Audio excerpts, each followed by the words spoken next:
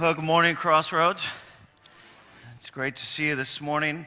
I know you love your church. I love this church, so I would cut my summer break by a week just to come here and hang out. So thanks for letting me hang out with you for the weekend. And let me tell you a story. My son, one of my 4 kids, my 13-year-old, his name is Jake. Now, Jake was having his year-end band concert, and so the middle schoolers were all on the stage of the County Performing Arts Center, about 750-seat auditorium, and they were all on the stage getting final preparations, and they eventually let all the parents and the friends and the family begin to crowd into the place. The environment was rambunctious and boisterous and loud. You know how parents are. They're unashamed. They're just yelling to try and get the attention of their kid. And so with all the noise, there's no way any of the kids could distinguish the voice of their parent. There were just too many competing voices. And so my son's at the back of the stage. He's in the percussion area. And at one moment, his head shot up like a soldier to attention. You know why? Because he heard his father's whistle. A distinctive whistle he has heard. You with me, man? Come on. So you got one of those? I have Dad's whistle. I won't do it loud, but I'll just do a little. Okay, that done loud means Dad's here, come near. That's what that means. He's been hearing that since he was 2 years old. That's in Walmart. When he hears it, he gets far in the house. You know, Dad, you're sitting in the chair. You don't want to move. I just whistle in the house, and all the kids know to come around. I know some of you think that's a Pavlov dog thing. No, that's just good parenting. So anyhow, so they just know my voice. And as soon as I whistled, it distinguished it from all other voices in the room. And we locked eyes, and I gave him the thumbs up. And man, Dad is here to cheer you on. Now, I want you to take that snapshot right there, and I want you to carry that into Acts chapter 13. In the formation of the early church, when we became one under Christ, when a church in Antioch, not unlike a church in Cincinnati, was gathered together, they had a unique experience that I think was intended to transition to all of us, and I want to build it off from the picture I just presented, so to speak. So let me draw from Acts chapter 13, and let me read regarding the church of Antioch. In verse 2 of chapter 13, and while they were worshiping the Lord and fasting, the Holy Spirit said, let me pause there. The Holy Spirit what? Said. Say it together with me. The Holy Spirit what? Said. The Holy Spirit said. And in that moment, the church, their heads, so to speak, shot up like a soldier to attention, because of the distinctive voice that they now know.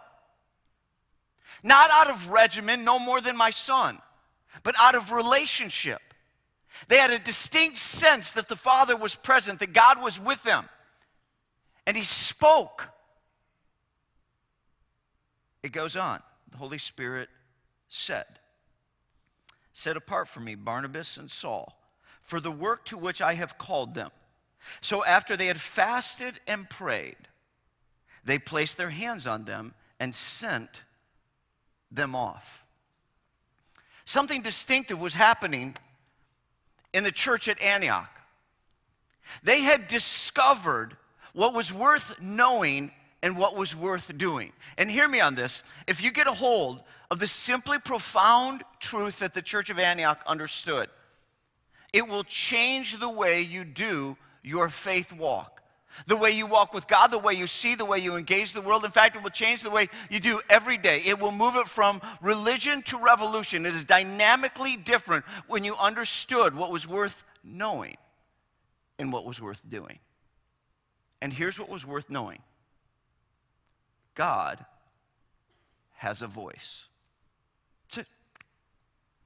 That's what's worth knowing. God has a voice. You're sitting there, you're kidding me. You cut out of vacation for a week? You flew up here? What, am I supposed to write that down? God has a voice? Yeah, write it down. God has a what? A voice. And the Holy Spirit said. Yes, God is, if you will, mysterious, mystical. Yes, God is spirit, everywhere present. Yes, God seems to be somewhat elusive in our humanity and our human nature in this world where it's material as well as spiritual, and on it goes. But God was communicating something. He was saying something for all of us to hear. Hey, hang on. I have a voice. I speak. I step into the world. I step into your world that I created, and I communicate with you. And once you know I have a voice, it will change the way you live. How did he speak to? How did they hear him? Did his voice kind of boom in the room like you can hear me audibly? I doubt it, although he's capable and he's done that. More likely, by this point in the New Testament, he spoke by the Holy Spirit to their human spirit, meaning that he woke them up spiritually. And so they had a sense of the impression of the Spirit upon them. But at that point, spiritually speaking, that's as audible as it gets. And God's clear about that. Now, hang on. Some people, okay, whatever. You hear voices. You don't? No, listen right now. Do you hear the voices? You know there are thousands of voices traveling through this room right now. Can you hear them? Some of you are disturbed, aren't you? You're like, I hope we didn't pay this guy. Well, now you know the reason we have a radio up here. Because there are voices. And if you just pull up the antenna and you tune in, you'll discover there have been voices traveling through this room the whole service. You just didn't tune in. When the church was worshiping and fasting and praying, it was like putting up an antenna. They were simultaneously, they were simultaneously tuning into God and tuning out the world in order to gain God's frequency so they could hear his voice. That's not so strange. We do it all the time with radios. Now, what's really going on right here is that you hear a whole lot of this kind of white noise. And many of us would say, hey, that is how I hear spiritually. I'm say, you know what? When I try and connect with God and I get a lot of white noise. And so what the church was actually doing is they were just trying to tune in. Close. There we go.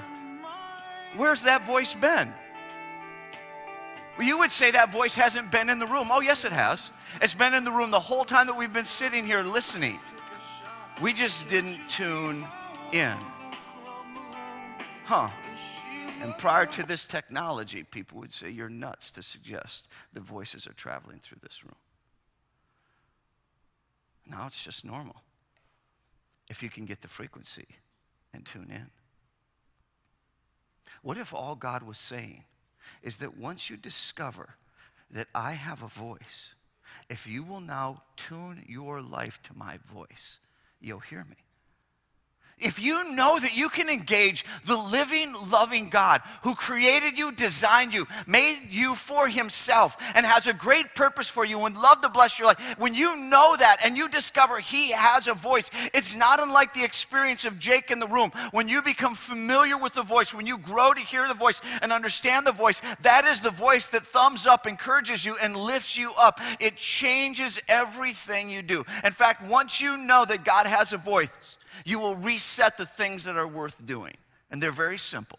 Dial in, dethrone, and do it. Dial in, dethrone, and do it. We've already touched on the dial in. It's more like perhaps, since many of us aren't tuning in with radios these days like we used to, how about the phone? How about the cell phone? All sorts of voices traveling through on waves. But you have to have the right number, don't you? And we're so used to this technology, we don't even think about how this technology actually works. You can get anybody's voice you want if you have the right frequency and phone number. Isn't that true? All you got to do is dial in.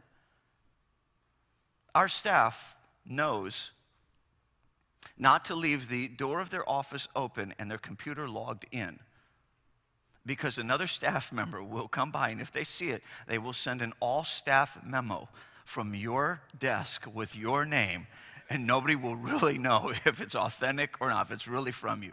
So we're often uncertain. Sometimes we're really clear. And so you just know not to do that. Well, Chris Etheridge made the mistake, and he had left his door open and his computer logged in, and his boss, Chris Huff, saw it. So he walked in, and since Chris Etheridge is over our facilities, he sent a memo out this last spring to all the staff.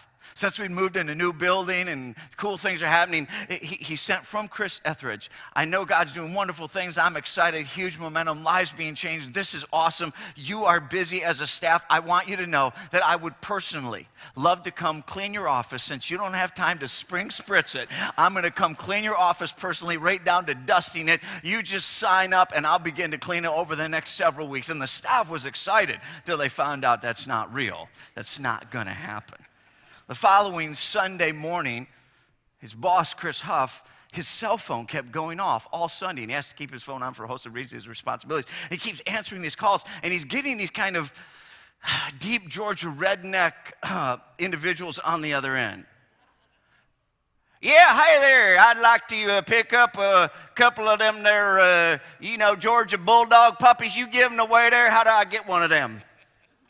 I have no idea what you're talking about. It's a number this wrong number. I have no idea. And he hang up. Man, he keeps getting these phone calls, and finally he goes to Etheridge. He says, man, this is a weird morning.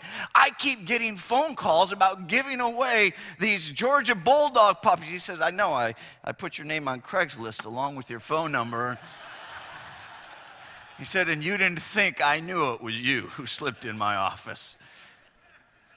Here's what Etheridge knew. All he had to do was give the right phone number, and anybody could access Chris Huff's voice.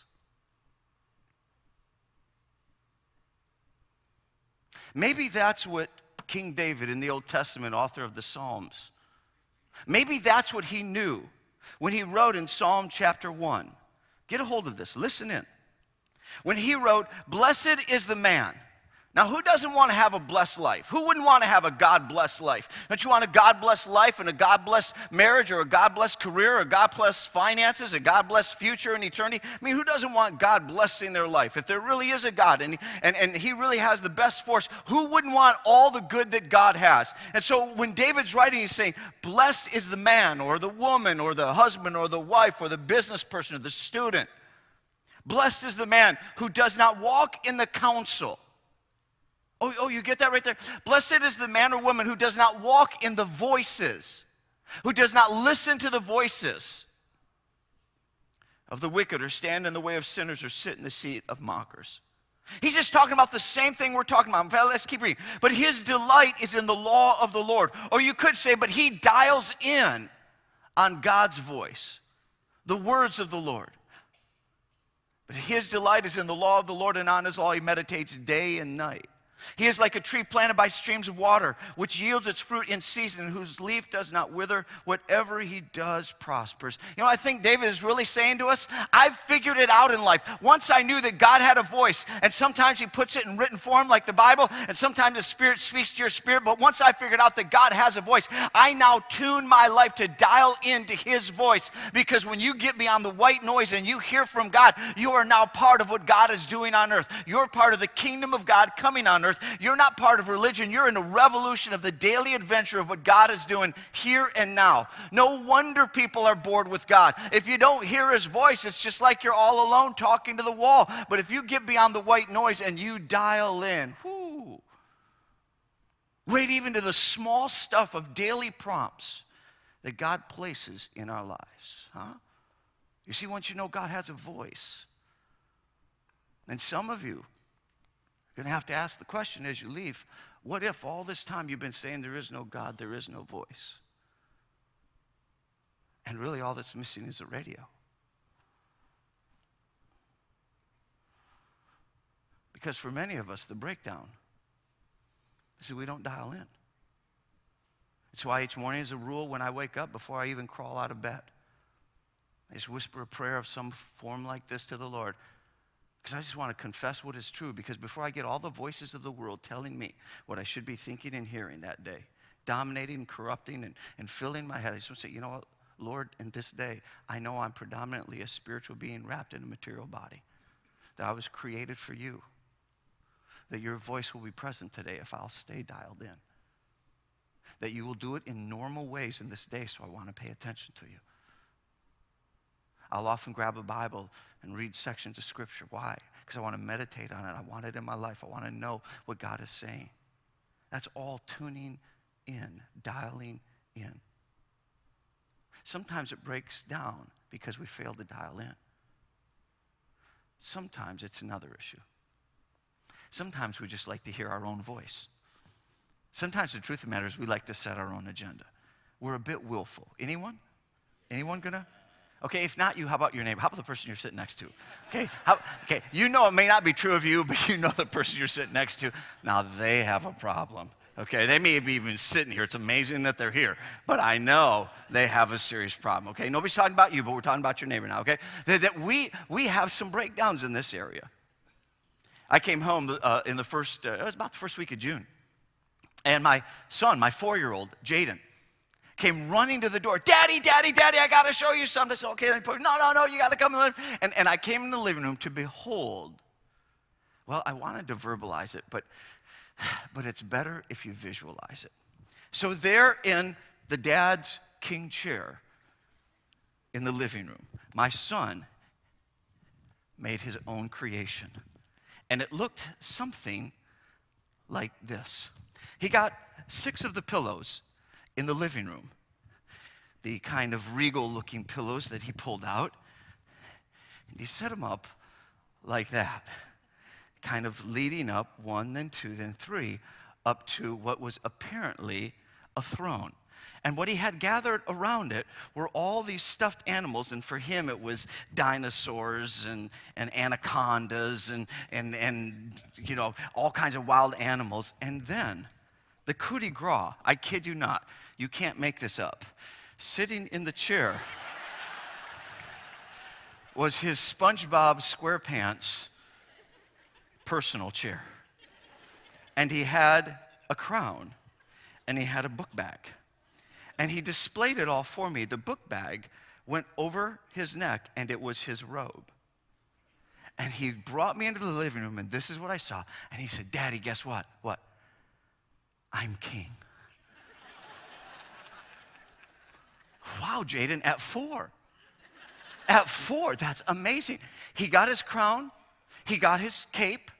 He walked his royalness up to his chair, sat down, and began to tell me the stories of the kingdoms he had conquered, because all the stuffed animals were kingdoms that he had conquered. This is the T-Rex he took out and had stuffed, and this is the alligator he took out and has, and the anaconda he wrestled down. And of course what he had done is he'd put a chair that fits him, because my chair dwarfs him. The real king's chair of the home dwarfs him. So he had to put a chair in it that fit him. And it occurred to me that that's not limited to 4-year-olds. That 24-year-olds do that. And 34-year-olds. And 44-year-olds. And 54-year-olds. Jaden, as if the world as he sees it, forgetting that I'm the one that actually bought the house, put everything together, and made the world he's familiar with possible. He's playing king. And what do? We build up our kingship and our little kingdoms, and we display our achievements and our trophies. And we put our own chair on the king's chair because his throne dwarfs us. So we put our own chair there. And we walk around, I'm king. I'm king.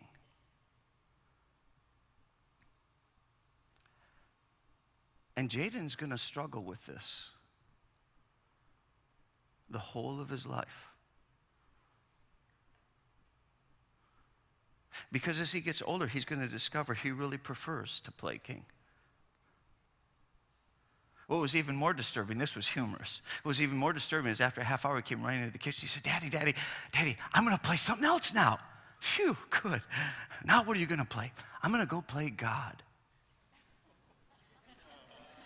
Makes you want to pray for me, doesn't it? I mean, at some point he had to get his mother's influence in him. So no, I'm just having, no, that's wrong. That's wrong. She's not here, so it's safe. And Of course, I said that in the last service, and somebody said, it's online. Okay, I'll caution, I'll pull back. But I wonder for how many of us, this right here is what's going on. Where did you get your morals? Well, where did you learn to do business? What is the basis of your marriage? What is the foundation for your values? Who told you who you are? Who set the agenda and the goals for your life right down to your day? Who directs you? Who's setting your eternity? I mean, if you're not buying in, if you're not saying that this represents you, you tell me then, who set all of that in your life? We are so lost in playing our own king role that we're unaware that that's what leads to white noise. And what the church at Antioch understood is that part of hearing God's voice requires dethroning. You see, what Antioch church did so well is that they just kind of tore this stuff apart. And they said, you know what? It's like us to build our own throne. It's like us to build our own place. But you know what? We're going to be distinctive because we're going to be one under one king. And so they kind of dethrone themselves. They no longer, he's back on the throne. That's really what it means. He comes back on the throne. He's king. To be one is to be one under one king. And so what we have in common is we come together under that one king. And the question is, are you concealing a crown?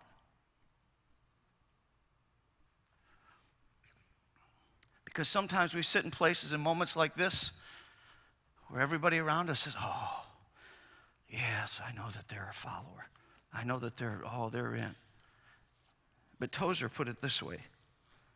Man, get a hold of this. Man will have it understood that this is his world. God is permitted to decide nothing. Man bows to him, and as he bows, manages with difficulty to conceal the crown upon his own head. You see, once you know God has a voice, you know you're going to have to dial in. And for some of us, dialing in is the breakdown.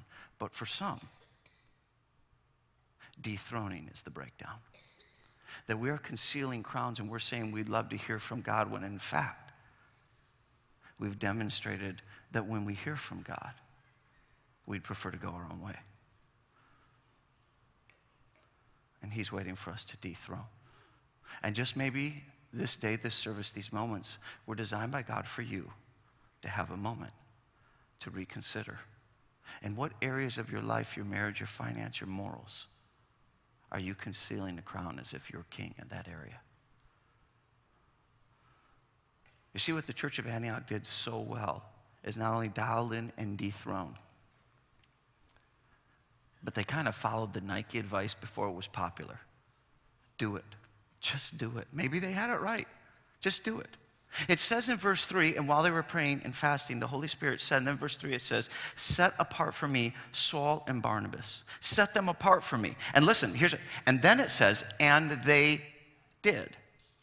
It literally says in the passage, and they laid hands on them, and they prayed for them, and they sent them out. Do you get this? What the Holy Spirit said is what they did. What God asked them to do, they did. It's that simple. How much of the spiritual journey is transforming when you follow the simplicity of doing exactly what God asked you to do. Not correcting God, not, oh, that was a great idea. Let me tell you how I'm going to change that for you. I'm going to better your idea, God. I'm going to come close. I'll do half of what you suggested. What kind of partnership here? You, the King of Kings, and then me with my little kingdom. And we'll partner here. And I'll kind of half agree with you. No. We'll just do it. Just do it. And they sent them out. Now, some people don't have all of the theology together, and I'm among them. But I'll tell you what I think I understand. Many of you have heard the word Trinity. Trinity meaning three in one. The Trinity, the Godhead, one God of three distinct beings. And when you understand that, explain it to me. But that's what Scripture communicates. I'm sure that if he is God, he probably lives in a dimension I don't quite understand. And I'm not sure our three-dimensional world can comprehend a three-in-one God, but that's how he has chosen to reveal himself. God the Father, God the Son, God the Holy Spirit, the three-in-one. So when we talk about God and you read the Old Testament, and from the beginning, let's make man in our image, we believe he's referring to the Trinity, the three, the us, Father, Son, and Holy Spirit. When you get in the New Testament, it tells us about the Father sending the Son. For God so loved the world that he sent his one and only Son. So the second person of the Trinity, the Son, came to earth, took on human flesh, and the name Jesus Christ. Jesus Christ, when he died on the cross, said, I'm going to send the Holy Spirit. And then he sent the Holy Spirit. And the church is inaugurated as the Holy Spirit comes and he says, I'm going to send the Holy Spirit and the Holy Spirit will be your counselor. Back to Psalm chapter 1. Where do you get your counsel? And so Jesus sent the Holy Spirit to be our counselor, to awaken us spiritually so we would begin to hear his voice, and if we would surrender to him, to indwell us so that we would have his counsel all through our lives, so that you wouldn't have to do this life on your own counsel or your own strength. It is the gift of God to the church that we might be one under his leadership. So when the Holy Spirit said, the church followed because they had the confidence that the counselor had given them direction. It's what sets us apart. How many are motorcyclists? Anybody here love the motorcycle? Okay, I'm in that group. And so I left one night and I was out, just traveling through the commune. I had about an hour to burn and I just wanted to go out and ride for a while, but it was late at night. And I left on my motorcycle and I came back in the back of a police car. Yeah. And some of you can already fill in the blanks as to what likely happened. And though those are possible given who I am, they didn't happen that way. You know what happened? My headlamp blew out. And that's the only light I have at the front. And I discovered how dark it really is out on the road. I mean, it was just treacherous. I thought, well, I'm tough enough. I'll just drive home. I can make it. I should have pulled the bike off. So I'm going to wreck. I'm going to kill myself. Fortunately, a police officer pulled by and was gracious enough and gave me a ride home. Because it's too dangerous to drive in the dark. How many of you have walked in your kids' room at night when they're asleep in the dark, barefooted? Come on now. How many of you are glad that those moments are not video recorded? I'm telling you, I don't have good Jesus thoughts when that happens. I mean, I'm glad nobody hears what actually gets said in those moments. The first thing is not, I love Jesus. Yes, I do. I love Jesus. How about you? Oh.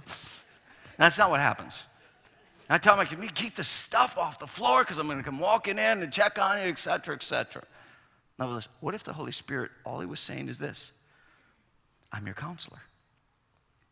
I will be your light as you travel the road of life. Follow me. Do what I say. I'll be your light. I'll guide you to keep you from harm.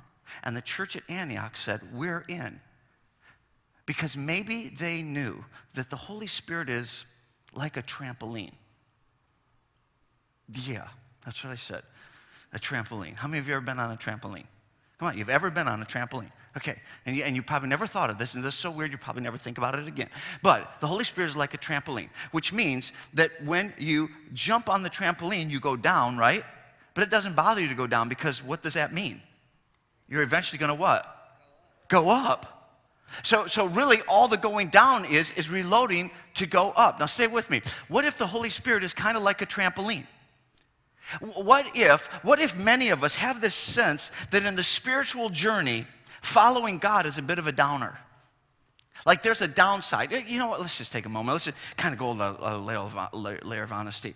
See, most of us actually have an angst whenever we hear God communicate something. Let's about moral, sexual purity. The moment you hear about sexual purity, God sounds like a killjoy.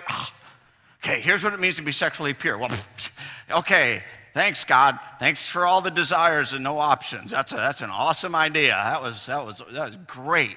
A huge downside, as if God doesn't have your best in mind. God talks about finances. The first fruits are mine, right off the top. The first 10% or whatever percentage you buy is mine. You're like, oh, thanks, God. To honor you, I got to give you the first. If you'd lived down here, you never would have said that. If you understood money, you wouldn't say that. If you knew how tough it was, you wouldn't say it. It's kind of like if you ever really followed God, it's a downer. What if, however, the world who doesn't really hear his voice thinks it's a downer because they can't see that it's a trampoline? What if they're so used to falling on cement that when they see us go down, they think we're going to land on cement because they only understand gravity and they don't understand eternity? What if they don't understand the power of the Spirit, that when a follower of Christ is going down in obedience, all that's really happening is he's reloading for another launch because God's going to lift you up? What if? What if that's really what it means to trust him by faith and believe that if you follow him well, you're ultimately blessed even in moments when you feel like you're going down? Because at the end of the day, when the Holy Spirit gives you prompts that are broad for the purpose of your life or as simply as encouraging somebody else, they are either to lift you up or to lift up others. As a rule, that's what he's doing. And he does it in normal ways. When others are lifted, he's going to lift up others in very normal ways. I mean, my wife and I, we don't have these Darth Vader, God speaks to us, oh, Kevin, Marshall, yes, Father. He doesn't really give us a lead and we, like we're moonwalking. I mean, maybe Brian Tome gets that, but I don't get that stuff. That's not what I get. Brian probably gets that. That's probably why, it's working, whatever here. That's it. Okay, but I don't get it. We just get normal stuff. The Spirit of God prompting you all throughout the day in little ways that are actually his participation. Like we were going to Orlando. We were at the Atlanta International Airport. And we were taking off to Orlando, and it's a fairly complicated airport. We're in the sub train, and there's a woman probably in her late 60s, early 70s, standing next to my wife on the train, just normal life. And she's saying to my wife, oh, I'm going to this gate. Is this the right one? Yes, it is. And that's great. And so we all got off the gate, and then we went up the long escalator that takes you into the main gate area, and my wife about halfway up the escalator looks back and notices that this woman went down the tunnel, and she's getting on the moving sidewalk and she's going the wrong way. And so is that a great, no, just a little God prompt, go take care of that woman, go help her, go serve her. So my wife did the thing most wives do, and she turned to me, she says, honey, that woman's going the wrong way, you need to go help her. And since I have learned that the voice of God and the voice of my wife are very similar, I knew to follow. But I said, well, honey, I can't. We're halfway up the escalator. She said, better hurry. We're losing time. I said, but honey, she said, you better hurry. Oh! So now I'm running down the escalator, looking like a complete idiot. Excuse me, pardon me. She's my wife. So down, and then I'm running down this walkway finally to catch this lady and help. I think you might be going the wrong way. Oh, I don't know. Yeah, I want to bring her back and go. Why? Just to lift her up. I think it was a God thing. I think I was just supposed to be, for the moment, following the lead of God to take care of somebody else who he loves. So, what if that's what he's doing? Many of the things that you are doing as a church, and when God gives you prompts, and you're going down to New Orleans, and on, God is simply demonstrating he's actively involved. God created us to give ourselves away, and he lifts up others through us, and he lifts you up. When the Holy Spirit invites you to follow him and follow his counsel, it is to lift you up, not take you down. And when you follow him and it feels like you're being taken down, you have to have the faith to know that all you're doing is reloading for a new launch, because he will lift you up, yeah? That's what it means to follow him. Get a hold of this, because let me tell you something. You never know when something's good or bad. Listen, you never know. We think we know. I say we don't know. I say when you follow God, you can't figure out what's good and what's bad. Let me take you all the way back in the Old Testament, the story of a young man by the name of Joseph. He's part of the nation of Israel. Israel got their name from the patriarch Jacob. God changed his name to Israel. He had many sons through 4 wives. Among the 4 wives, he had one son, Joseph, through one particular wife. And Joseph, in that sense, was an only son. And that's bad. But not really, because God gave him a younger brother through that mom, and that's good. Not really. Not really. Because she died giving birth to Benjamin, and that's bad. But maybe some good came out of it, because Benjamin became his dad's favorites. And so that's good. Joseph became a favorite, and he got a coat of many colors, and he was elevated by his dad, and that's good, isn't it? Not really. Because it made his brothers jealous, and when his brothers became jealous, they wanted to turn on him, take him down, and take him out, so they threw him in a pit and took his coat and ripped it up, and they were going to end his life, and that's bad. Not really. It's a good thing they threw him in the pit, because they wanted to kill him, and instead of killing him by throwing him in the pit, the older brother was going to come get him, pull him out, take him out, say, woo, we're going to be done with this. This is a very scary thing. So that's good. Not really, because the older brother didn't get there in time, and so they ended up selling him into slavery, and off he goes into slavery, over into Egypt, and sold to Potiphar, and now he's in Potiphar's household, and that's bad. Well, not really, because that's the very thing that got him into Egypt. And so that's kind of good, isn't it? Not really, because while he's in Egypt, all he's doing is being a slave. And he rises up to the level of what? the highest level of a slave, that's good. Not really, that's bad. Why is that bad? Because when he rose up to the highest level of slave in Potiphar's home, the wife of Potiphar took notice of him. And that's bad. No, that's good. I don't know which one is it. Well, that seems like that's good. Well, no, it's actually bad, because when she took notice of him, she sexually advanced on him. When she sexually advanced on him, oh, now he's under temptation. That's bad. No, that's actually good, because he demonstrated he can stand under character. And so we proved that before God, I can stand, and that's good. Not really, because that ticked her off, and so she lied about him and said he actually was the one who did this bad thing that didn't really happen, that he didn't do, and so he got thrown in prison. That's bad. No, actually, that's good. That's good, because they put him in prison. He got alongside the two people who were officials of Potiphar, or Pharaoh.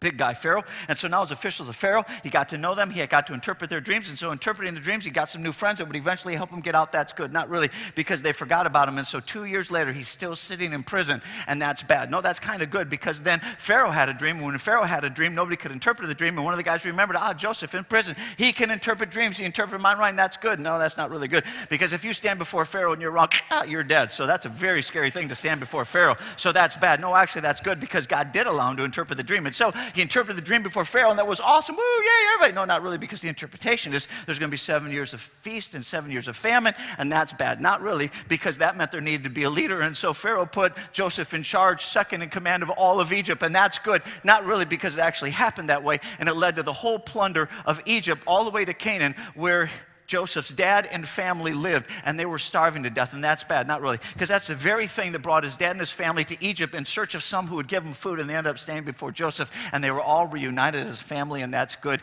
Yes, that is good, because Joseph said, what you meant for bad, God meant for good, because I think the Holy Spirit is like a trampoline.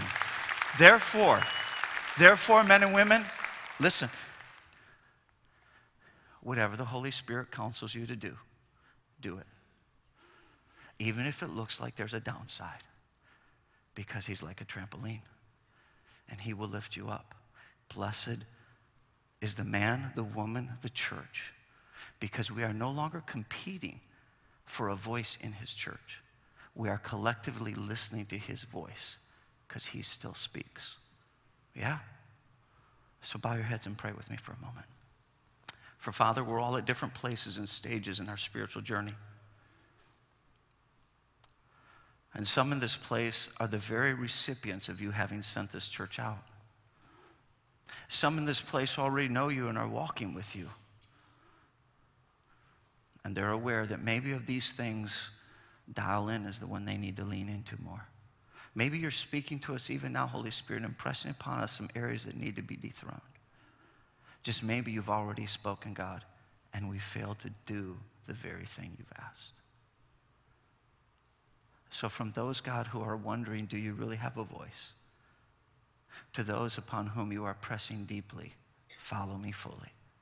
Would you give us the courage to follow you well, that we may have the blessed lives that you intended? Be gracious and patient and kind and merciful and slow to anger as you are, for we are in great need of that from you. And grant us the kindness of your blessing. I pray over these people in Christ's name. Amen.